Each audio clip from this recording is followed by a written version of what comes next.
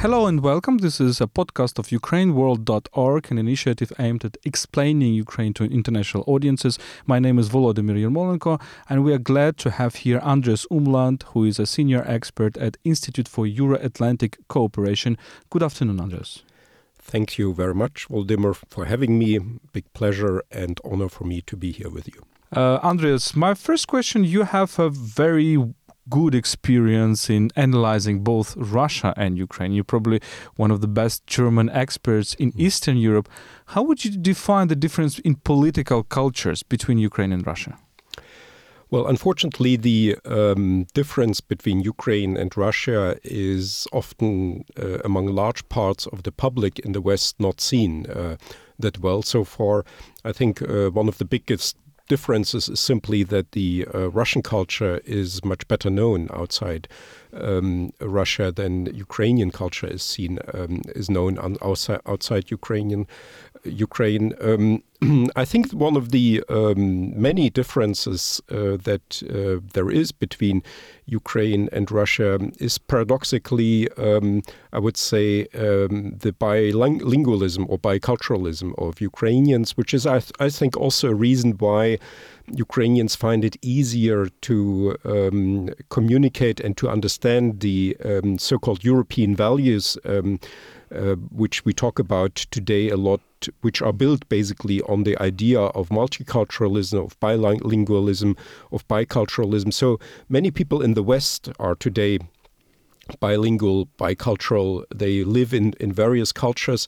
And Ukrainians, in a way, are also used to that already. In that very strange sense, actually, the presence of Russian culture here in Ukraine makes, as I see it, Ukrainians so to say, more compatible to the sort of multicultural setting of the current European Union, which is where people live mostly in at least two cultures, in their national culture and in Anglo-Saxon international culture. But look, when we talk about Russia, we can also say that there is a Muslim part of Russian identity, there is Orthodox part, there is a Buddhist part of the Russian national identity. We can say the same thing about Ukraine. There is a Jewish part, very important, Muslim, Crimean Tatar, of course Slavic, Ukrainian, Russian, Hungarian, etc. What is the difference? Well, actually, if you look at this, there isn't much difference because both countries claim to be multicultural countries, but in fact, by international standards, both countries are national states because their minorities only comprise about 20%. In both countries, almost the same minorities comprise only 20% of the population. But for the other 80%, I think what applies is exactly what I just said, that ethnic Russians, they live in a monocultural, basically, world still, whereas Ukrainians, ethnic Ukrainians, are used to live within at least two cultures. Even my observation in Western Ukraine is that de facto many Western Ukrainians, although they don't like to speak Russian, and they would not advertise their knowledge of Russian culture, many of them would have read, let's say, Dostoevsky in original Russian language. And that is something I think that structurally makes Ukrainians better compatible, so to say, to Germans who mostly live in their national culture, but also in Anglo-Saxon culture and are multicultural. Yeah, to add what you're saying, it's probably quite probable that a personality in Western Ukraine would have read probably Dostoevsky in Russian, Shevchenko in Ukrainian, and Mickiewicz in Polish. That's a possible scenario. But let me ask about political culture, because there is a hypothesis, which I personally share very much, that Russian political culture is centered around an idea of a Tsar, of hierarchy, whereas Ukrainian political culture is much more chaotic. It comes from this Cossack times, or maybe even from medieval Kievan Rus times, when it's all about pluralism. It's all about multiple centers of influence. Yeah. What do you think? Yes, I agree with that, but this is, I think that would have been the standard answer to your questions. I wanted to answer something more provocatively and not so well known. I've myself, with a colleague of mine, Ingmar Bredis, who used to live here in Kiev as well, who is also a German Ukraine expert, we wrote an article about exactly this 10 years ago, where we explained the different political traditions of Russia and Ukraine, referring to the Cossack tradition, to the Viche, to the Orlik constitution and so on. But in fact, if you look carefully into Russian history, you could find something like that as well. There were also Veche, there was also the Pskov tradition, there was also, so to say, a democratic tradition in Russia that if you wanted to find it, you could find it. It's just that this sort of democratic strand of Russian tradition is not prevalent, and the emphasis in the official national culture of Russia today is very much on the Tsarist and Bolshevik and Stalinist tradition, and therefore there's now this big difference. I agree in the national culture of both countries, which is much more pluralistic here in Ukraine than in Russia. You wrote also a lot about this Eurasian kind of a theory in Russia, which we can trace from 20s, early 1920s, probably this Russian idea of first Eurasian is that Russia is a different civilization. It's not a Western civilization. Do you think that this Eurasian identity is something that is prevalent in today's Russia, and this is the major line of conflict compared to Ukraine, which is very skeptic about all this Eurasian idea and is trying to choose this European kind of a model? Yes, that is a difference. There's no such pretension in Ukraine about some sort of separate civilization. But in fact, this, let's say, this Eurasian feature that we have today in Russia reminds me very much of Germany before World War II, where we also had the idea that Germany is in fact not a Western nation, that it is a nation separate from the Western tradition. That's what the rhetoric of Weimar Republic even. It was in 20s and 30s. Yeah. That was the rhetoric of Nazism, but not only of Nazism, but also of a broader circle of intellectuals, the so-called conservative revolution, who asserted in ways parallel to the Eurasianists that Germans are not actually Western people, and they are not inclined towards democracy and liberalism, but have their own special path. That's very interesting, because you as a German scholar, because I have this impression too that basically this Russian new ideology 21st century repeats what German conservatives were saying in early 20th century. Would you agree with this? Yes, and in fact that has been already researched by people like Leonid Lux and Martin Beiswenger or Stefan Wiederkehr. So there are in Germany a number of scholars who have written about this. And in fact, if you look at the intellectual biographies of people like Alexander Dugin, they've taken a lot of their ideas from Carl Schmitt, Martin Heidegger. He refers to them, he refers to the German conservatives. Oswald Spengler and so on. And so the Eurasianism that we have today in Russia, the so-called neo-Eurasianism, is actually maybe even closer to the German conservative revolution than to the classical Eurasianism of the Russian emigration in the 1920s, because the ideologies are actually closer to these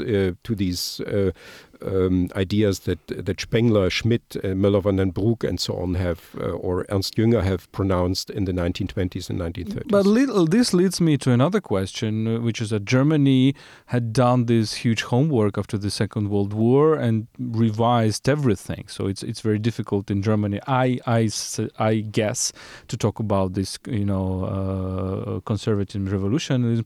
Do you think it is possible for Russia? Because Russia has less of this democratic tradition, which is present in Germany, which was present in Germany in the 19th century, and we understand that there is Protestantism and these influences of individualism, etc. Do you think there can be any parallel for Russia's future and Germany's path in 20th century? Well, I'm both afraid of this sort of German, this reception of the German conservative revolution in Russia, because it seems to fit very well the needs of a part of, at least, or I would say even a large part of the intellectual elite in Russia today, who likes Schmidt and Jünger and Spengler and Heidegger and all these people very much.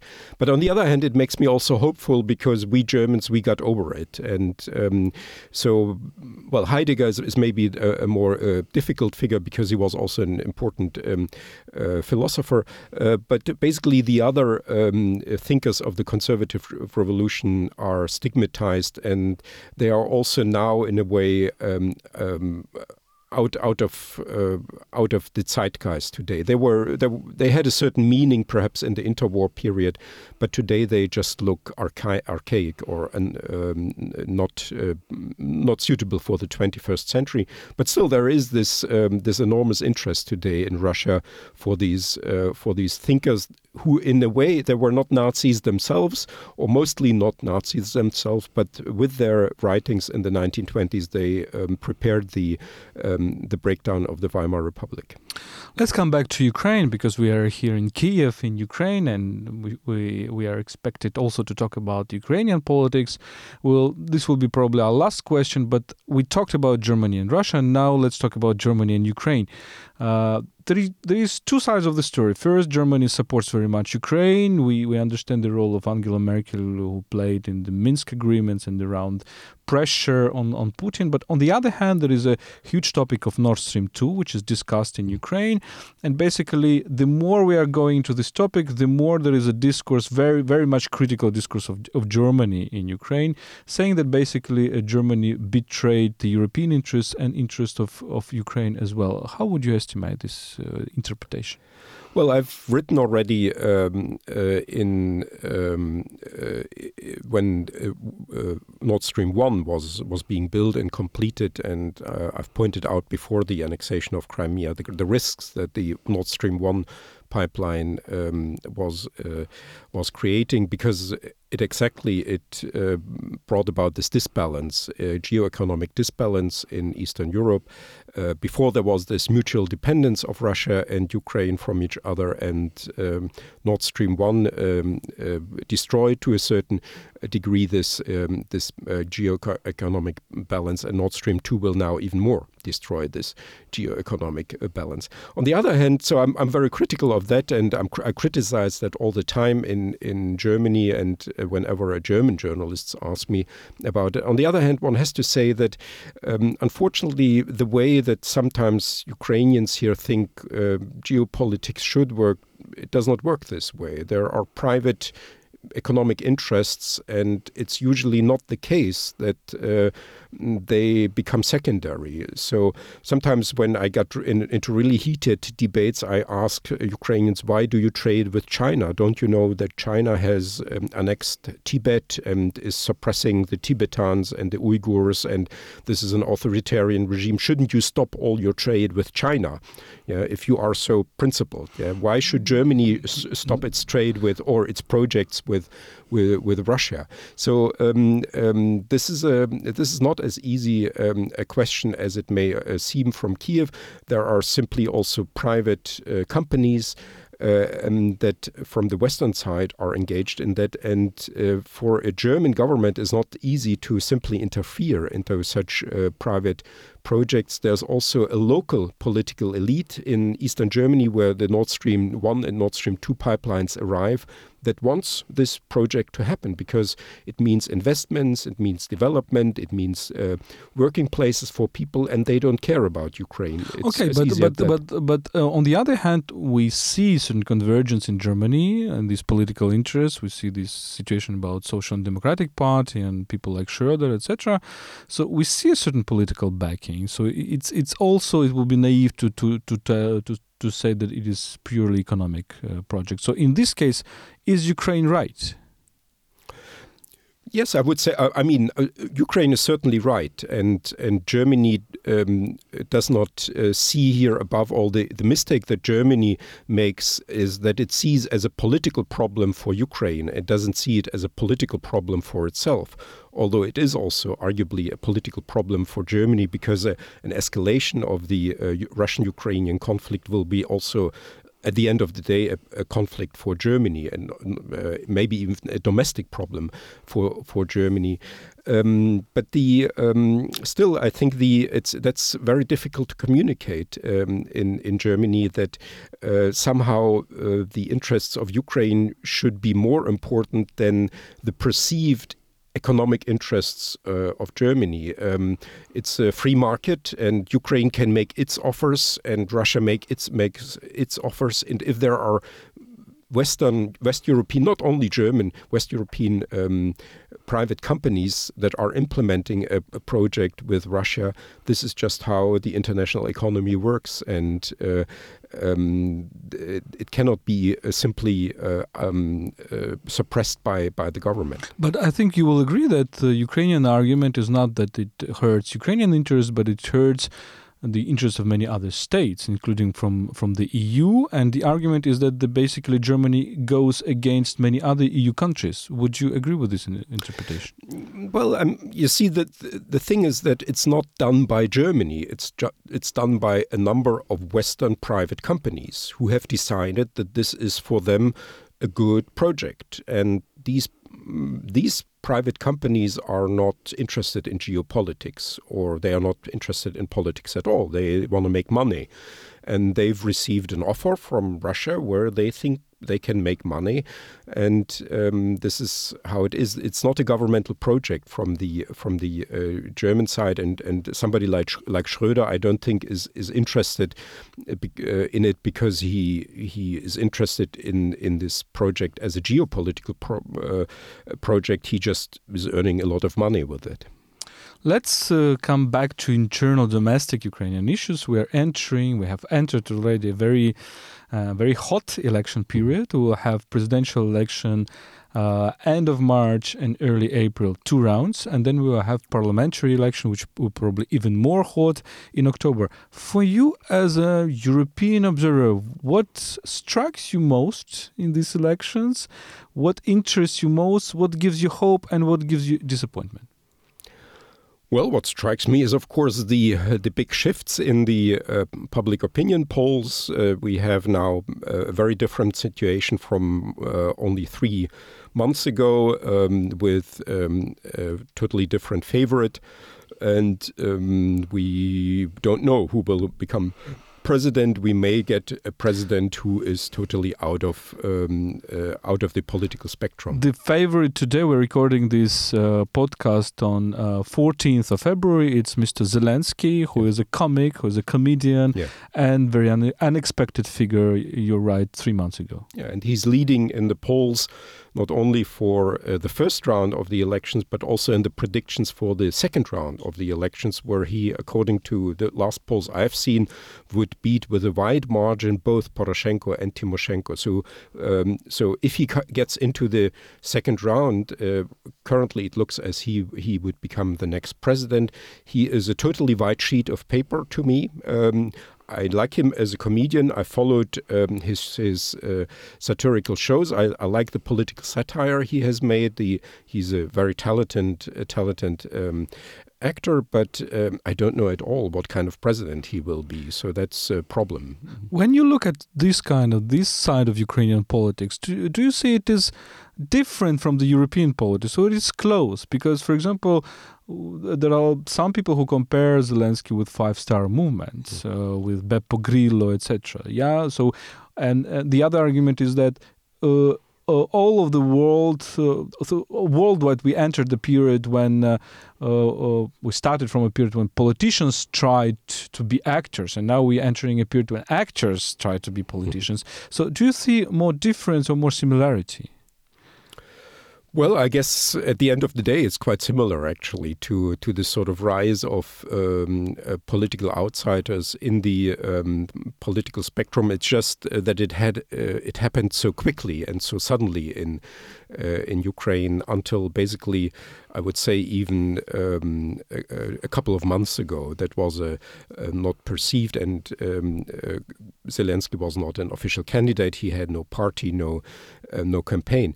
Now he is leading in the polls in a way that's very similar, actually, to what we've been observing in other countries where these outsiders also making inroads into traditional politics. But of course, Ukraine is in a different situation. It's in war and it is in a geopolitical conflict. The stakes here are much higher. And one wonders how well prepared Zelensky would be for the role of a commander-in-chief and main negotiator on the international arena. That's indeed true. That strikes me very much, and basically that fears me as well. So you need a strong man to govern the country, and now there is lots of probability that we will have a very interesting maybe for some people, but not interesting for others comedian. But let me ask a different question. Zelensky comes from the southeast of Ukraine, right? From Kryvyi Rih, right? From this industrial region.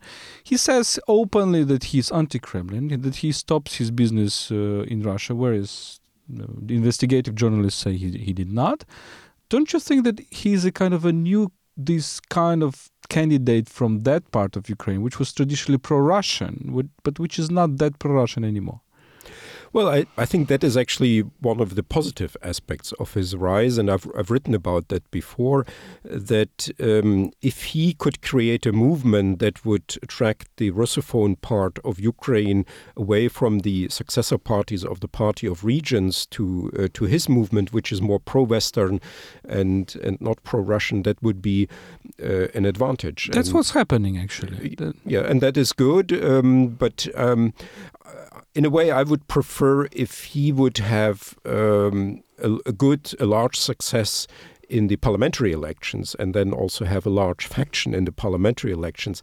I'm just worried that he may not be prepared and he may not have the right team for the office of the president, because the president is responsible for security policy, foreign policy, defense policies, and I don't see him prepared for that. The only positive thing one could mention here about him that he seems to speak English pretty well, so that's good for a future president. But he seems to, I think, not even fully understand that the job he is now going for is going to be much more complicated than his entertainment business, where it was admittedly very, very successful. And I'm afraid that Russia will use this weakness very much. Well, yes, that could be, but I think at the end of the day, the degree of agency of Ukraine in this entire confrontation is low anyway. So even if Ukraine would get a very good commander-in-chief and president, I could imagine, for instance, Anatoly Hrytsenko being such a very suitable person for the office of the president. That wouldn't change actually that much. Because the range of things that Ukraine can do is limited. Ukraine, unfortunately, I would say, is very much dependent here on Western support and on domestic developments in Moscow. And in that way, maybe it's not that important who will be president. When you look at the election, what disappoints you? Well, the signs that I now see with possible manipulation and this sort of the little things that appear that, for instance, Mr. Alasanya lost or seems to be losing his job in the public broadcasting at a moment like this. So maybe there is criticism, justified criticism towards him, but of course it's very suspicious if he loses. During the electoral campaign, his his job, or that entire TV channels are taking a quite explicit political position in these elections. This is not good, and I think also we shouldn't have any illusions that the international observers will, of course, note all these things, and these are not secret developments, and they are on everybody's watch. And I fear now that the OSCE report after the elections will be actually not that positive, and that there will be lots of things noted, and there could be even a sort of downgrading of the Ukrainian democracy because of that. That seems to be now an election this year that may be less democratic than in 2014. What gives you hope? What gives me hope is that the results of the elections are not known. So I'm not very sort of happy about the prospects of Zelensky to become president. But on the other hand, this is also something that is very much a documentation of the independence of the Ukrainian voter, who apparently does not let himself being manipulated by TV channels that are basically controlled by the incumbent president. So this is the hopeful aspect about it, and that also makes me hopeful that at the end of the day, Ukraine will remain a democratic country. Thank you very much, Andreas, for this very interesting talk. We had Andreas Umland, who is senior expert at Institute for International Euro-Atlantic Cooperation. This was Ukraine World Podcast. UkraineWorld.org is an initiative aimed at explaining Ukraine to international audiences.